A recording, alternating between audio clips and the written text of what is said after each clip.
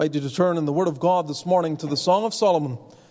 The Song of Solomon, which you'll find just before the large portion in your Bible, that is the prophecy of Isaiah.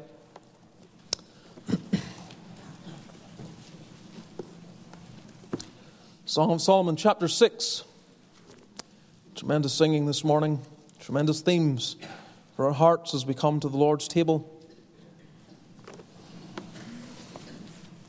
To know that Christ, by his sufferings, has emptied the cup that we deserve for our sins.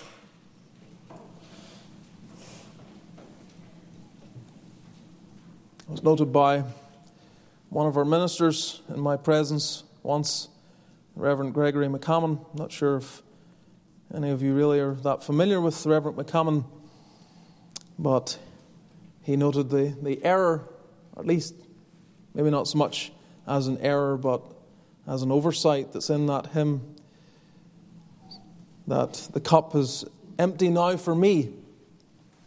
And he said, no, it's not.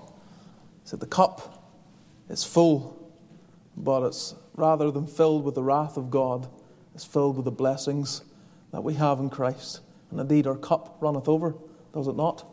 What Christ has done for us. He has not left for us merely the absence of the wrath of God, but the favour of Almighty God in its place. We are a favoured, we are a blessed people. So Song of Solomon chapter 6 is where we are this morning. We have, for those that aren't regularly with us, when we come to the Lord's table month by month, it has been largely our practice for over 2 years now to turn to the Song of Solomon. So we are now in chapter 6. It helps us. This book is extremely edifying in contemplating what we have in Christ as we come to the table of our Lord. So we're going to read from verse 1 again and give consideration of just one verse. That has not normally been our practice, but it will be the case this morning as we will turn our attention to verse number 10. Song of Solomon chapter 6, let's read from verse 1, however. Whether is thy beloved gone, O thou fairest among women? Whether is thy beloved turned aside, that we may seek him with thee? My beloved is gone down into his garden, to the beds of spices, to feed in the gardens, and to gather lilies. I am my beloved's, and my beloved is mine. He feedeth among the lilies. Thou art beautiful, O my love, as Tirzah, comely as Jerusalem, terrible as an army with banners. Turn away thine eyes from me, for they have overcome me. Thy hair is as a flock of goats that appear from Gilead. Thy teeth are as a flock of sheep which go up from the washing, whereof every one beareth twins, and there is not one barren among them. As a piece of a pomegranate are thy temples within thy locks. There are 80 queens and 80 concubines, and virgins without number. My dove, my undefiled, is but one. She is the only one of her mother. She is the choice one of her that bare her. The daughters saw her, and blessed her, yea, the queens and the concubines, and they praised her. Who is she that looketh forth as the morning, fair as the moon, clear as the sun, and terrible as an army with banners? Amen. May the Lord give us understanding in his word this morning. Let's still our hearts, seek his face again for his help as we look to him and his word.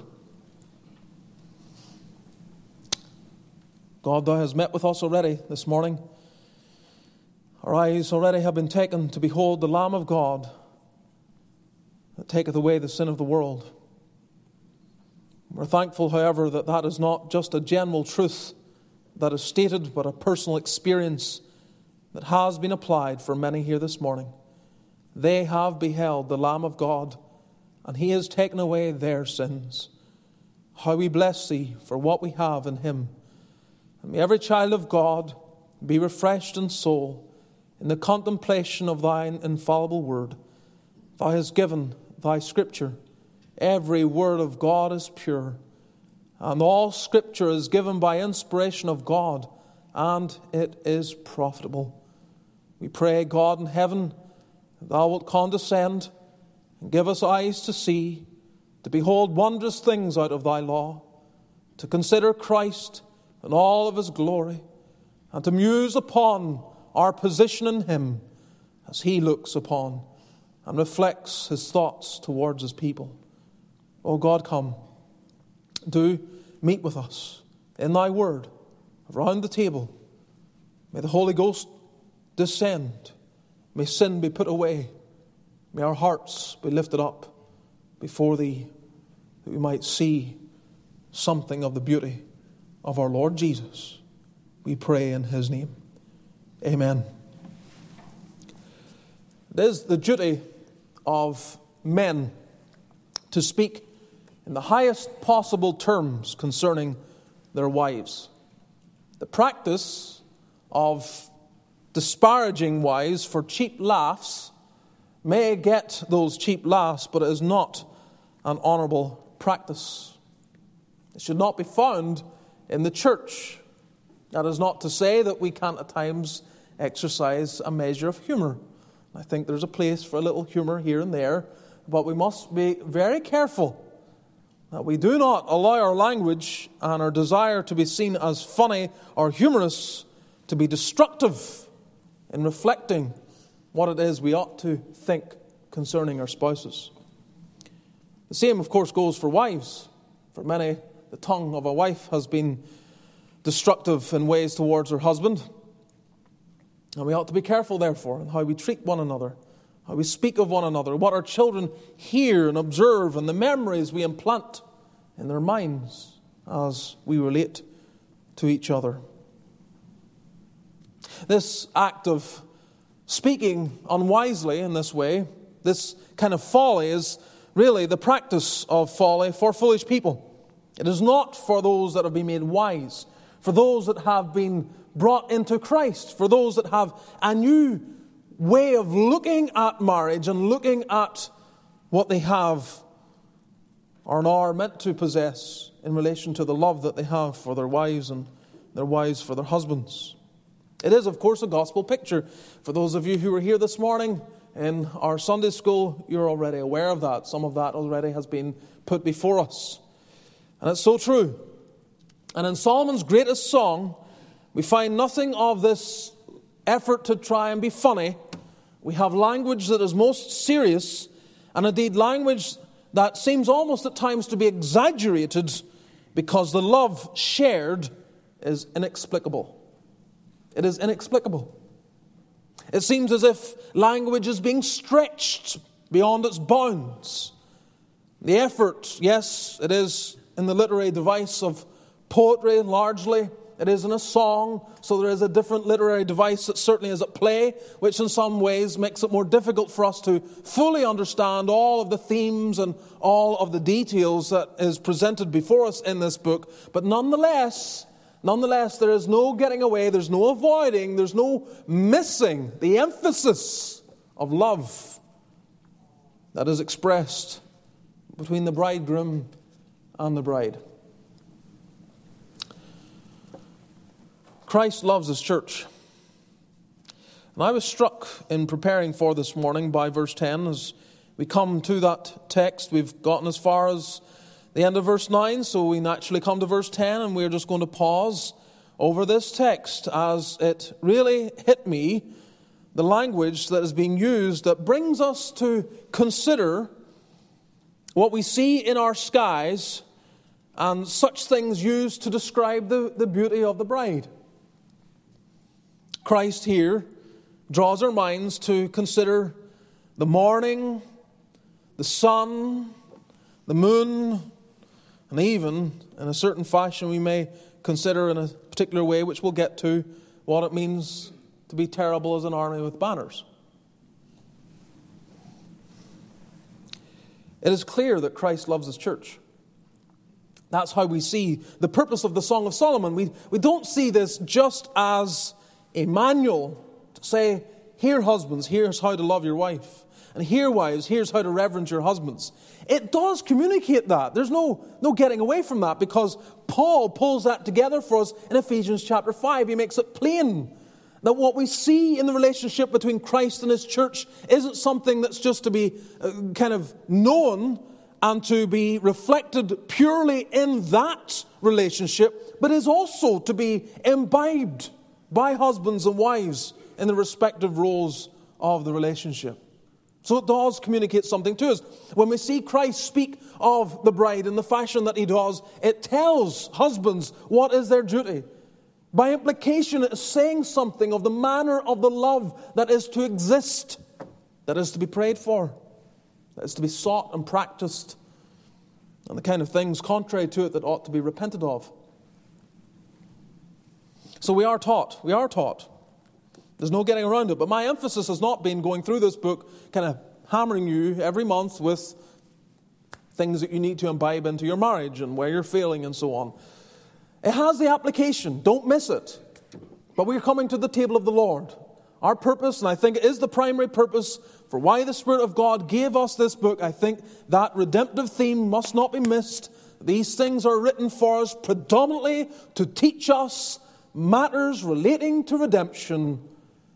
But from that, of course, there are other practical things. But when we come to the table of the Lord, our minds are being drawn to this relationship that exists. A relationship that exists between every believer and their Christ. You're loved by Christ. You're loved by Christ. You're loved by Him in ways that you haven't even fully explored. In ways that constantly exceed the bounds of your ability to comprehend. In ways that your entire eternity will not be able to fully fathom. I've mentioned that on occasion. I believe eternity will be, for the child of God, constant learning. That the well of Christ will never run dry. And we will be learning of Him and His love, His person, His work, all that He has done for us. We'll be constantly gleaning from Him. Think of it.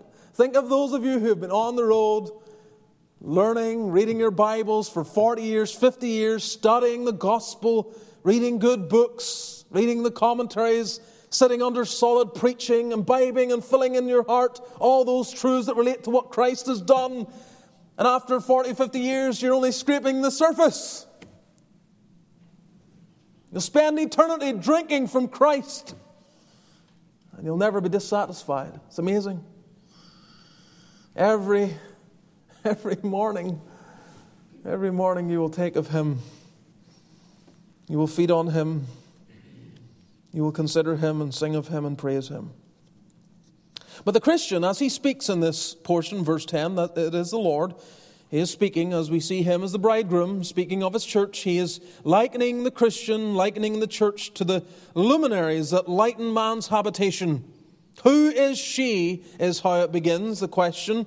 Language like this has been found already in chapter 3, verse 6, where it uses similar language, similar questioning. Who is this that cometh out of the wilderness? And also in chapter 8, verse 5, who is this? But here it is, who is she that looketh forth as the morning, fair as the moon, clear as the sun, and terrible as an army with banners? And I want to note a number of things before we consider the Lord at His table this morning, as we are looking at the church's heavenly beauty. The church's heavenly beauty. And note with me, first of all, the church is like a new dawn. The church is like a new dawn. Who is she that looketh forth as the morning? The language is designed to help us consider that experience we have every morning. Well, I guess we don't all have it every morning. Sometimes we miss it. That we lie in sufficiently that we're pretty much, the sun is at whatever height it's at, and you've missed the dawn. Well, I was up this morning not to see the sun, but as the sun was rising, I can't see it from where I am, but the sun, I was there for the dawn, and just meditating afresh on this text in preparation for this morning, and thinking about just how the church is like the new dawn. First of all, it reminds us of salvation.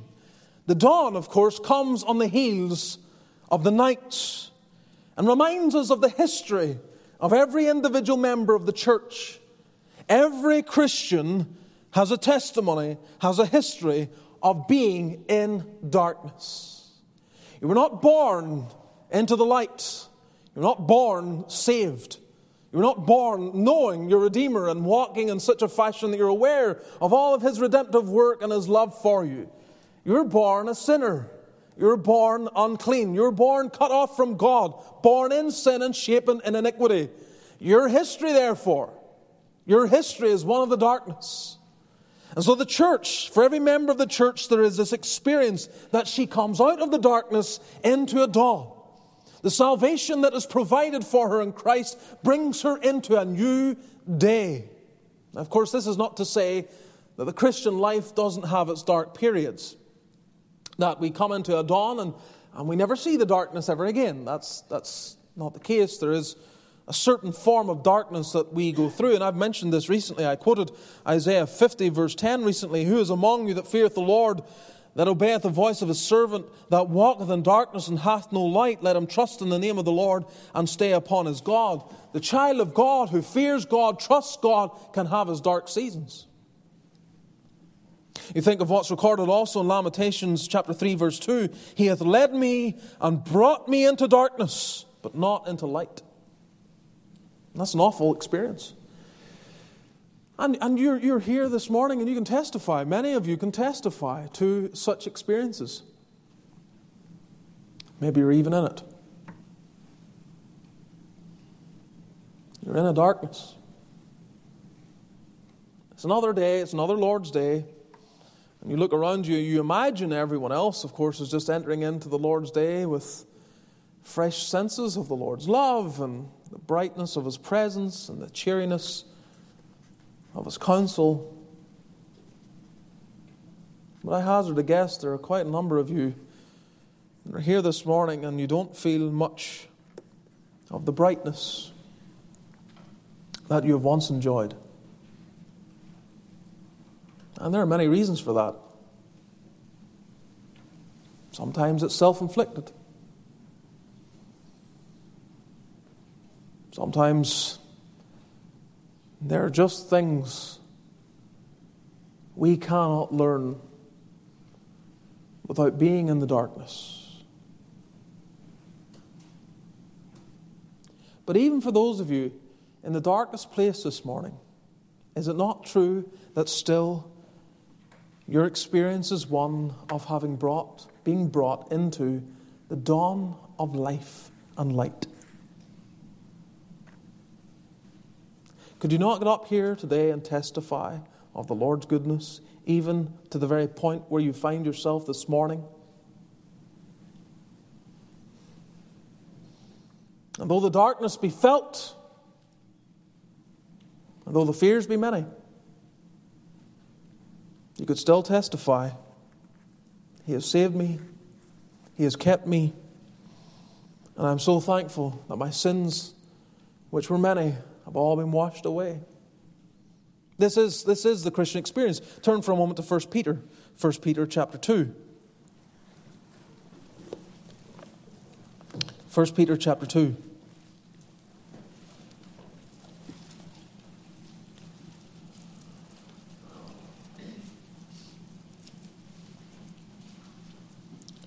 We'll not read too much here, just from verse 9. 1 Peter 2 verse 9. Speaking to the believing body, the church of Jesus Christ, ye are a chosen generation, a royal priesthood, an holy nation, a peculiar people, that ye should show forth the praises of Him who hath called you out of darkness into His marvelous light, which in time past were not a people, but are now the people of God, which had not obtained mercy, but now have obtained mercy. This is your testimony, is it not? Now Peter writes to a people that are under great persecution and affliction, and much of his meditation will be directed to them to deal with the afflictions. Or we might just say the darkness. How to deal with the darkness. But it doesn't take away the new dawn. The new dawn. This is the church's experience. She is one that looketh forth as the morning, which reminds us of our salvation.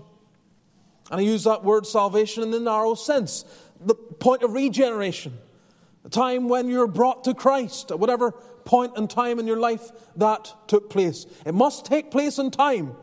It must take place in time. There must be an experience of salvation in time. There ought not to be anyone here who says that I was just born into it. I've always been saved. You may not be able to pinpoint the precise time or know all the details. I'm aware of the mystery that there can be at times for some in knowing precisely when regeneration took place in the heart by the Spirit. But every single one would agree that there must be a time in which we are regenerated by the Spirit of God and brought from nature's darkness into the light of the glorious gospel, where it becomes ours. And we know it, not just by the hearing of the ear, but we say with Job, now mine eye seeth thee. But it also reminds us of sanctification. It reminds us of sanctification. The dawn of the morning is not static, as you're well aware. Unlike the middle of the day, in which the changes of light can, an hour can pass and you don't really notice any change in the light. You look outside in the dawn and 5 minutes you can see the difference. You can see the light coming. There's these constant, gradual changes that are taking place in the dawn. There's a sense of progression. There's a sense of something happening out there. If you were to look out and just see it, if you're up early enough just to observe what goes on, you just see this progression constantly. And this, of course, reminds us of the Christian life as well. The dawn of the morning comes and changes everything and begins to light up all the shadows. Never was I more glad of the providence of God, at least in one particular practical aspect. I maybe don't want to overstate it, but we were vacationing, and this was like my 5th or 6th time of being in America, in California, visiting family, and I'd finally decided, look, I have to see the Grand Canyon. Now, at that time, of course, I had no plans to ever be in North America. That was never in the picture, in the frame. So any time I was in America was to visit family. So I'm like, my 5th time here, and I still haven't seen the Grand Canyon. I need to see the Grand Canyon. So we planned a road trip this time, take a week out of the time we were spending with family and drive around. And of course, there were family members saying to me, cousins that were saying, "You're going to see the Grand Canyon in July? Are you mad?" Lois was, she was being carried still. She was very small, maybe just over a year or so at that time. And they thought it was crazy to go into the middle of the desert in the July heat. But anyway, I thought, look, we've planned this is what we're going to do. Well, anyway, we passed by the Hoover Dam, made our way out to Williams to go out there. And as we're driving out there, it just electric storms. Lightning, thunder, the whole works that was coming on. And I thought, I don't believe this. I don't believe there are going to be thunderstorms while we're out this way. And when we got to our place where we were staying in Williams, I looked up the weather. And sure enough, from 1 p.m. through the rest of the day, or at least for a good part of the day, there were going to be thunderstorms. I thought, I don't believe this. I said, well, here's the plan. We're going to get up at 3, we'll leave at 4, we'll be there at 5, and we'll just enjoy from 5 to noon or 1 o'clock what we can enjoy. Now, that was not the initial plan. We would have done what everyone else did and arrive in there 8 or 9 o'clock. But because I looked at the weather, I thought, no, I'm going to maximize my experience here, and we'll be up at 3 and out the door at 4.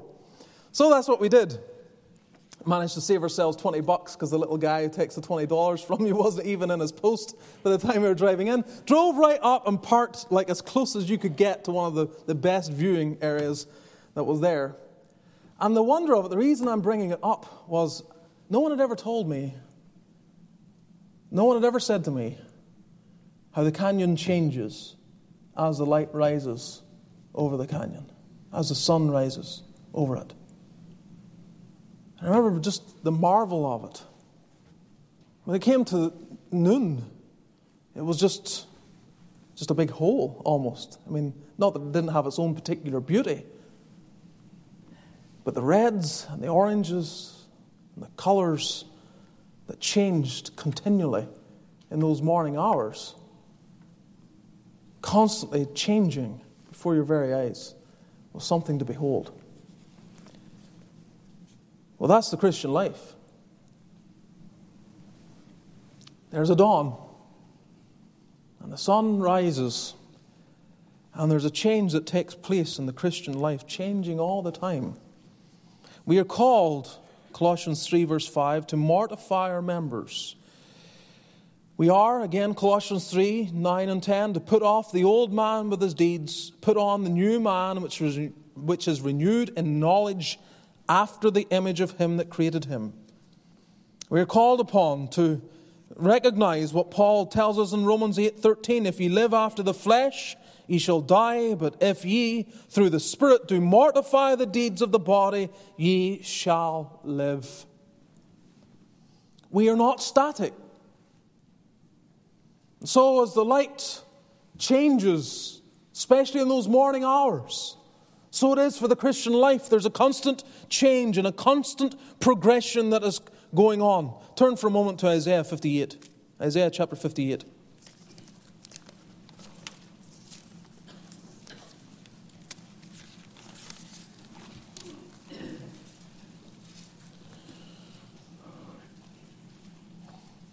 We'll read from verse 1.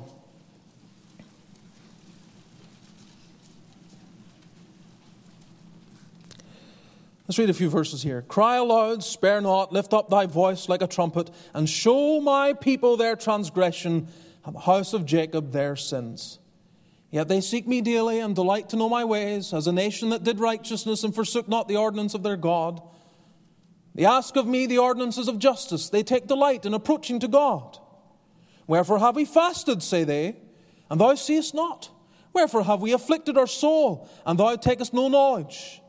Behold, in the day of your fast ye find pleasure and exact all your labours. Behold, ye fast for strife and debate, and to smite with the fist of wickedness. Ye shall not fast as ye do this day, to make your voice to be heard on high. Is it such a fast that I have chosen, a day for a man to afflict his soul? Is it to bow down his head as a bulrush, and to spread sackcloth and ashes under him? Wilt thou call this a fast, an acceptable day to the Lord? Is not this the fast that I have chosen, to loose the bands of wickedness, to undo the heavy burdens, and to let the oppressed go free, and that ye break every yoke? Is it not to deal thy bread to the hungry, and that thou bring the poor that are cast out to thy house?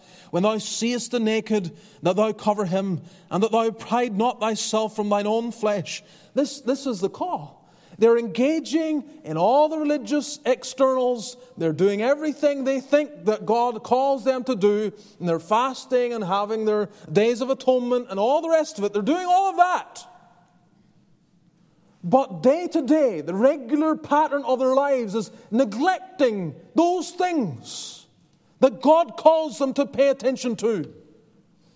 So God finally, in this way, makes it clear to them. Basically saying, you need to change, you need a heart change. You can come and do the fasts, but there's a hungry man right there, and you have more and an abundance to help, but you just ignore him. You're like the rich man who steps over Lazarus every day to go to the synagogue. You have no consideration, no sympathy, no hearts for people. So he calls them to this. True change of heart, where love dominates.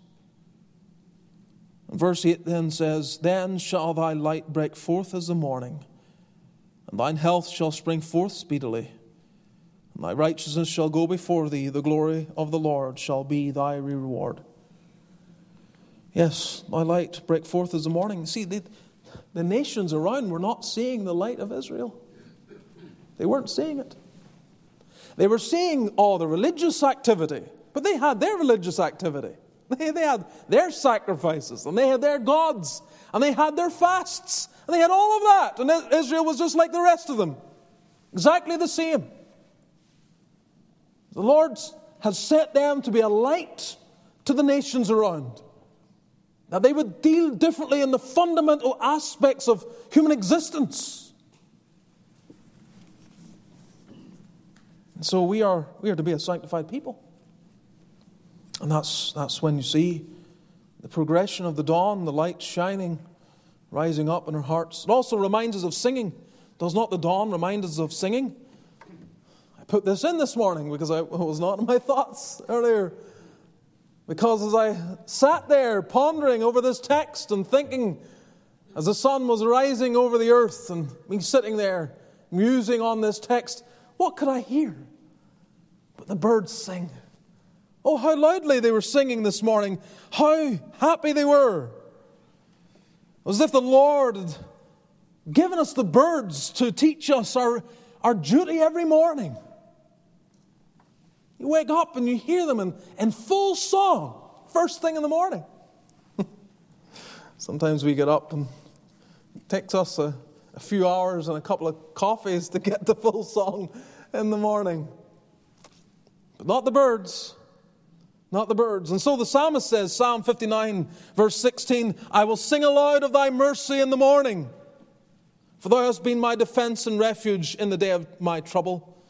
Yes, so he has had days of trouble and difficulty and hardship.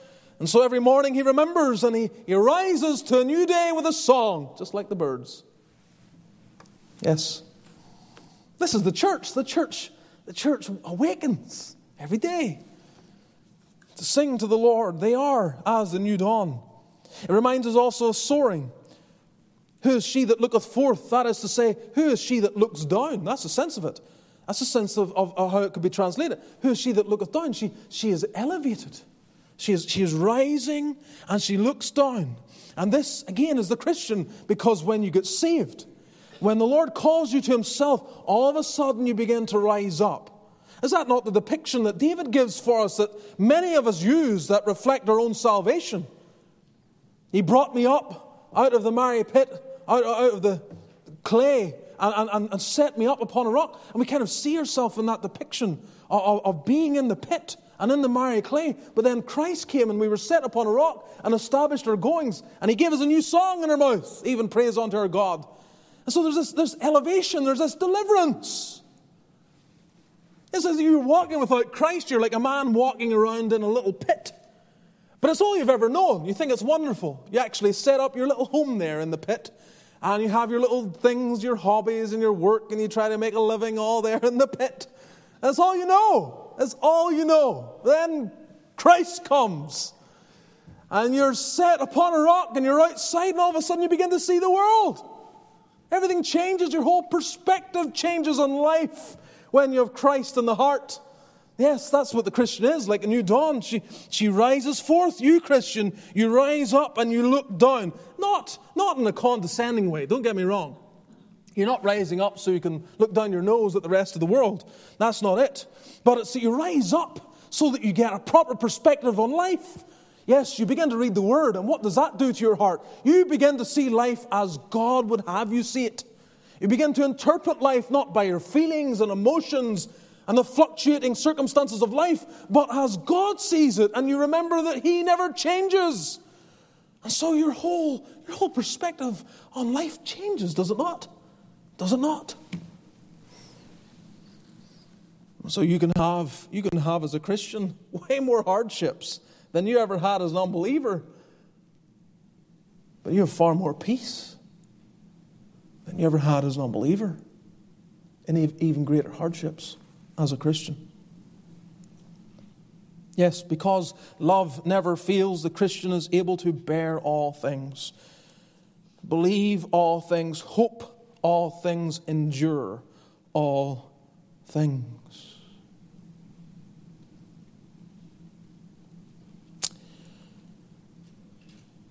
Christian, you are as a new dawn. Whatever is breaking your heart, whatever is causing the ache of soul today, rise a little higher. Read the Word. Get His promises into your soul. See things as the Lord sees them. Don't reject. You're well enough taught in this place that you know how to respond. The question is, will you respond as the Lord would have you respond?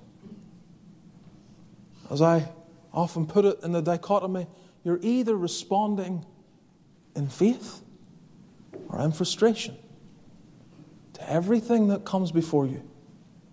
You're either believing or you're not believing, and frustrated by what you're dealing with, as if the Lord's made a mistake in your circumstances.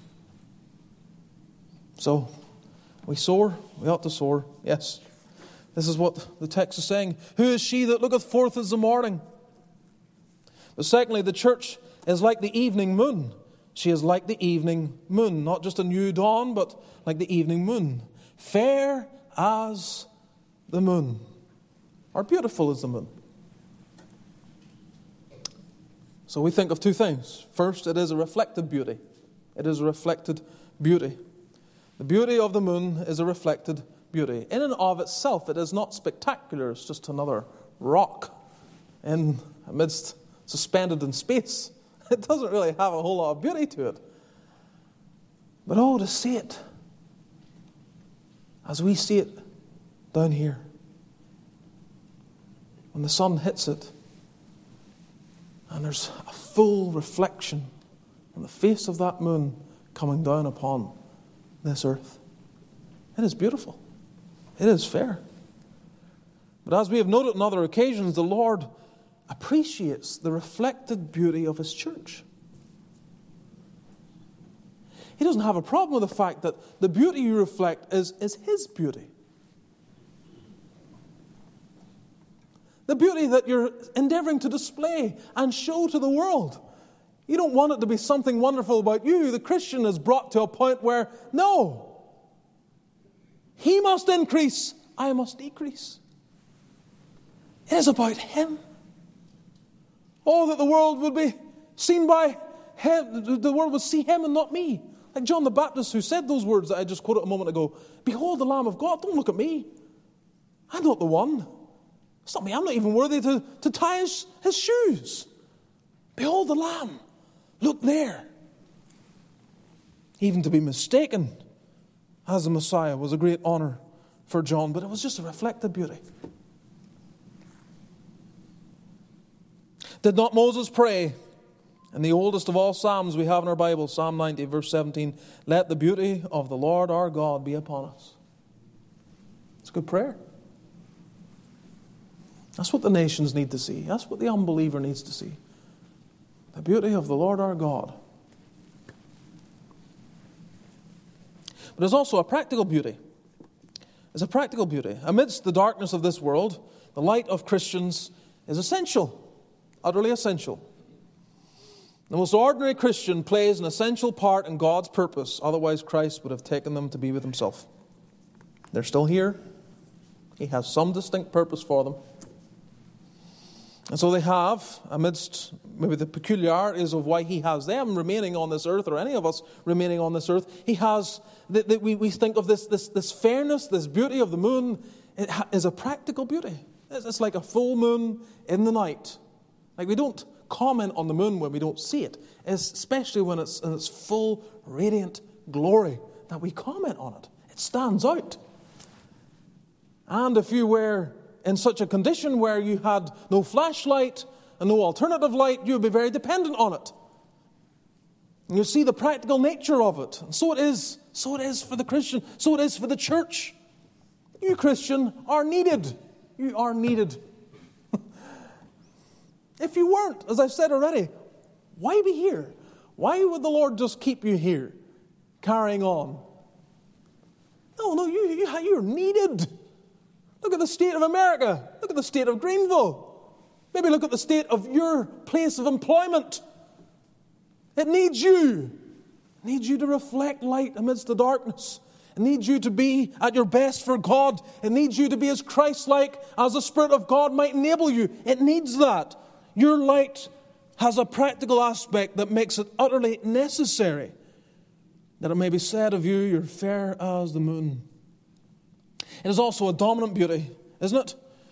The moon in her full splendor is the dominant presence in the night.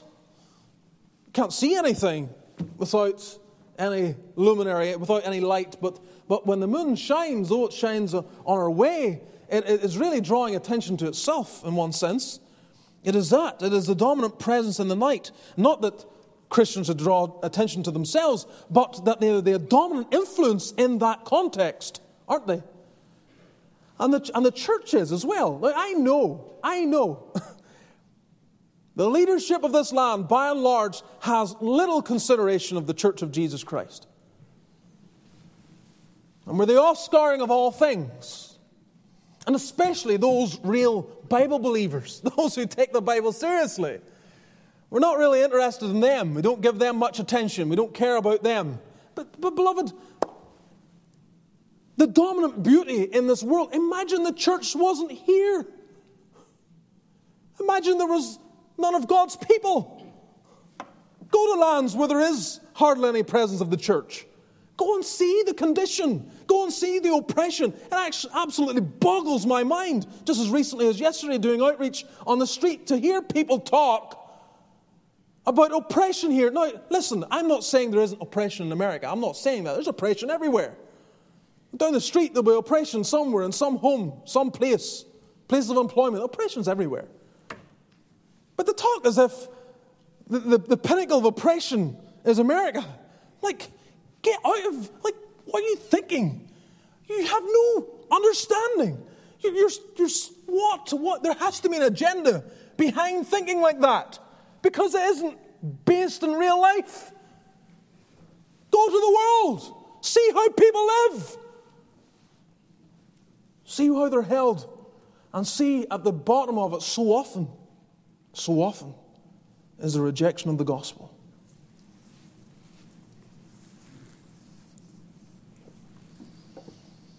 The dominant beauty in this fallen world is the church. Does that mean she is perfect? Far from it.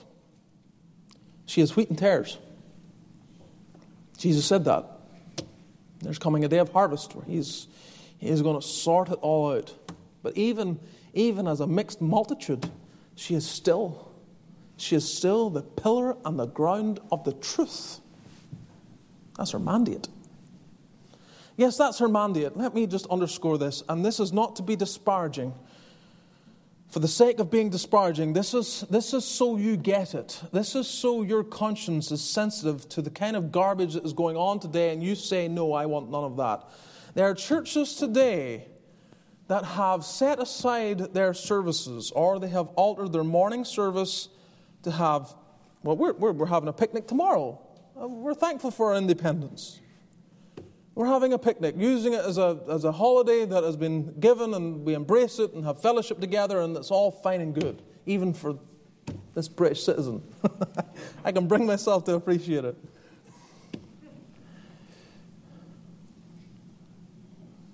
But the church is the pillar and ground of the truth. What truth?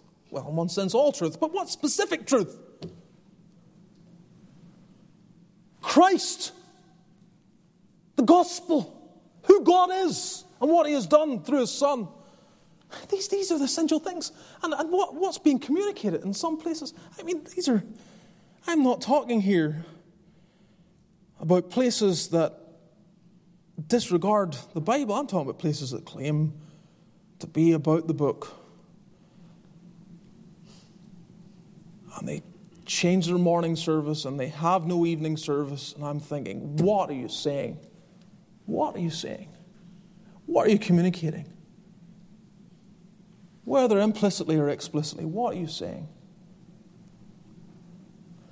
That America's independence is more important, or in some way we set aside on one Lord's Day, the day that God Almighty called for us to remember the first creation and the means by which we might enjoy the second creation, the creation of ourselves in Him. One day in 7, just to have your mind on this. And whenever other national holidays rise and fall and come with a changing calendar, just this one day. This is my day, always my day, my truth. Consider that, ponder that, keep your heart on that. Everything else can move, but not that. What are we telling our children? That deliverance from the tyranny of Britain is greater than the deliverance of the tyranny of Satan and sin? What's being communicated?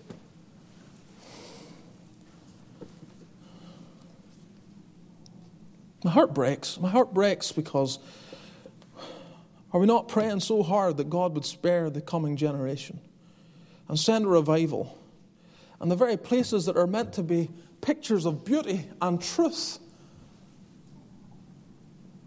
are letting go, doing things that 50 or 100 years ago, if you brought it up in a committee meeting, you'd be kicked off.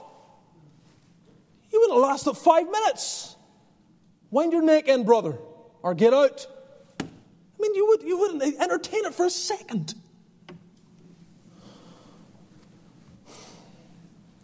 My heart bleeds. We are the dominant beauty. We are the moon. The world is looking for truth, real truth. And it isn't July 4th. It is Christ. It is that which spans the rise and fall of empires. It does. It's the same truth we turn people to, whether it's the 1st century or the 21st century.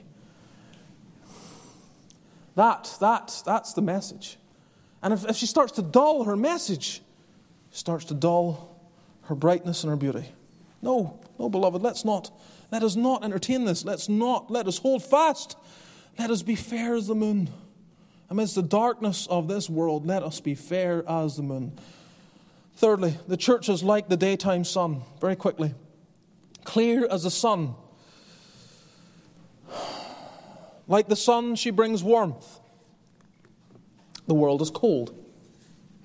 It is. Has no real love for others, except those that love them back. We're called to love our enemies, to love the unlovely. Our warmth then is not to be altered by the coldness of others. When they're cold to us, we bring the full, radiant power of Christ's love through us to love them still. Enemies, employers, spouses, whomever. We bring warmth. It's a good prayer, isn't it? Lord, help me to bring warmth into this cold world. The warmth of your presence, the warmth of Christ.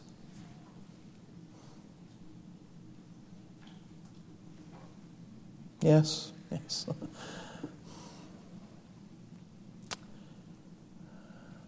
We're like Peter. He was meant to be right near where Christ was. That's what he said he would do. He said he was willing to die. That's what it took. Instead of being near the warmth of Christ, he went to where the world was gathered together, had a little fire. And he stood there. And he could warm his body, but he couldn't warm his soul.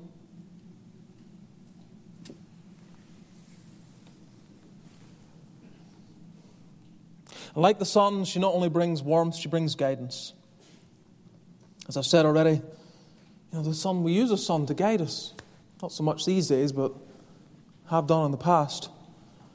And if we had nothing else, if we had none of the normal modern technology that we have in these days, we could still use it to guide us. And so it is for the church. In the darkest, most oppressive places on earth, you will find there is not a church or very little presence of God's people.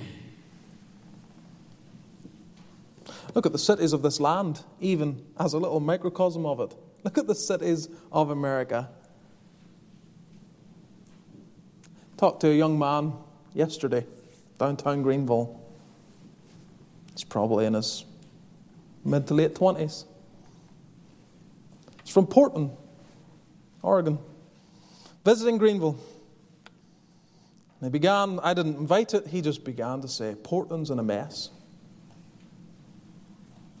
Total mess. He began to say the mess that the city's in.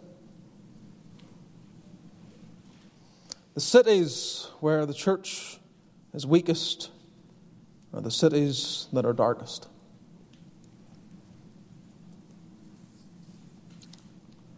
Fourthly, the church then is like the night stars. And this is where I cannot be dogmatic, but in reflection of verse 10, terrible as an army with banners, and I've already dealt with that back in verse 4, terrible as an army with banners, you see at the end of verse 4. I can't be dogmatic about this, but in dealing with the dawn and the moon and the sun, and I wonder if there's a sense in which this host, this army, isn't something else. If you go back to chapter 5, verse 10, you will see in verse 10, my beloved is white and ruddy, the chiefest among 10,000. And that's what we have for banners. That's the same word. Standard bearer, banner, terrible as an army with banners, or as awe-inspiring as a host that is chiefest.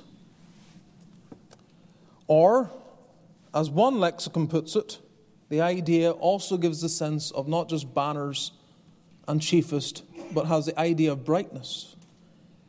And I say I cannot be dogmatic, but I wonder if the host that is in mind is in one sense a reflection of the host of the stars, the brightness of the stars. I can't say for sure. The language is strange, and it's not the only place in the Song of Solomon where that is the case. But I wondered if that was what was in mind.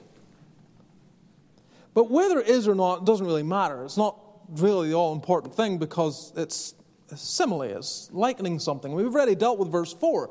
It is a depiction of the church as a multitude, an innumerable multitude. Now, if it is the stars, then we can bring in and draw from Abraham. And what the Lord said to Abraham, that your seed will be as the stars of the heaven. For multitude. And so you wonder, well, how many? How many? So it's innumerable. It's the sand, it's the sea.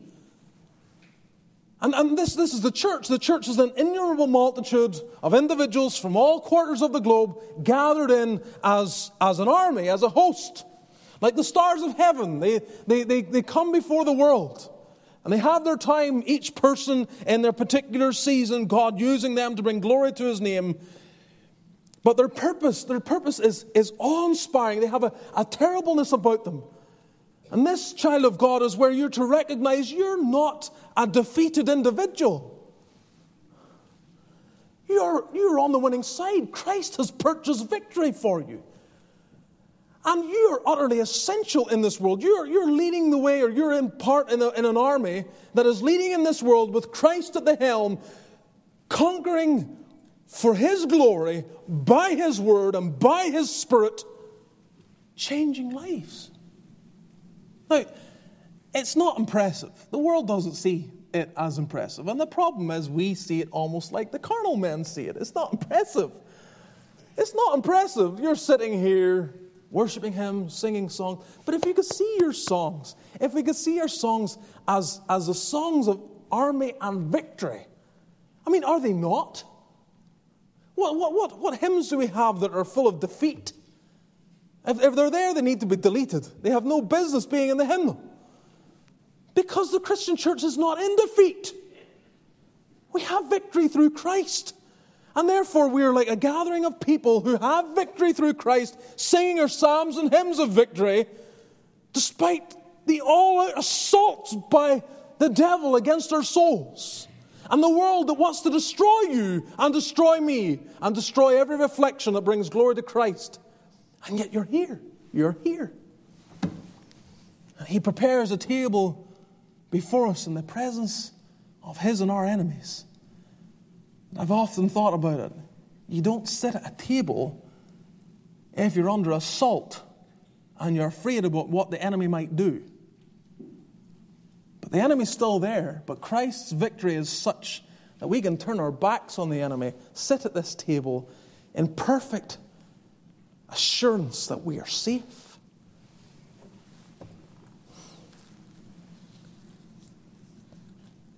So these are some of Christ's thoughts to us here.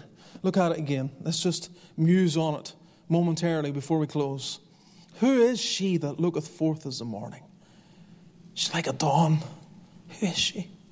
Fair as the moon, clear as the sun, and terrible as an army with banners. This is Christ looking at you. Language like this. Yes, men. I'm going to talk to your wives and say that they're looketh forth as the morning, fair as the moon, clear as the sun. Strange language. But helping us to understand the affection that Christ has for us. We don't hear of him looking at all the splendor of heaven and remarking on all those glories. It's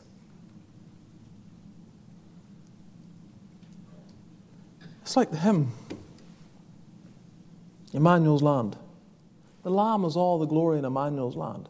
It's the sense that the attention of the church is all on Christ. But where is Christ's attention? It's on us. It's on us. When you have a child who's in great need, what do, parent? You pray for them. It's uppermost in your prayers. You're constantly praying. Because whatever else is going on, this is what you're thinking about. You're thinking about this need that this child of yours has. You ever live to make intercession for them? That's all you can think about. Christ's intercessory work is not purely out of a sense of duty. It's what I have to do. Christ's intercessory work is motivated by his love for us, where we never leave his mind. He is ever bearing us in all our needs before the Father.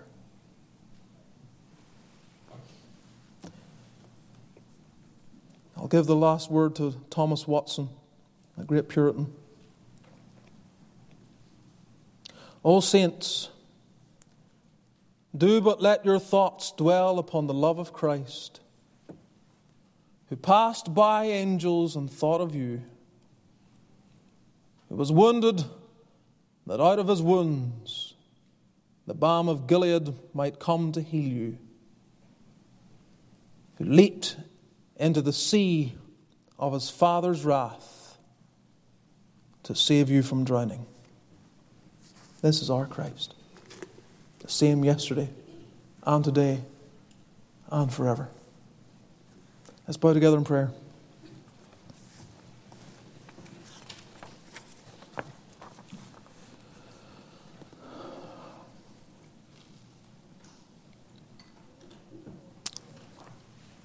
Our God, we thank thee for thy word that is forever settled in heaven, and is manna to the hungry soul. Lord, I can't feed the sheep and I can't feed the lambs. This is really, in one sense, thy work to do. Take thy word this day. I pray that souls will feast and be satisfied. And as we sit at this table, give us the eye of faith that beholds the Lamb. Give us a tenderness in our souls that turns from our sins and wickedness. Deliver us from our unbelief that would live amidst this world in misery and despondency. And grant us victory in our souls, not because we see ourselves as powerful, but because Christ has called us to be an army of saints for his glory, to work and witness for his praise, and to show forth his name throughout the nations. God, help us. Come to us today. Blessed Spirit of God, lead us. Lead us to behold the Lamb. For we pray in Jesus' name.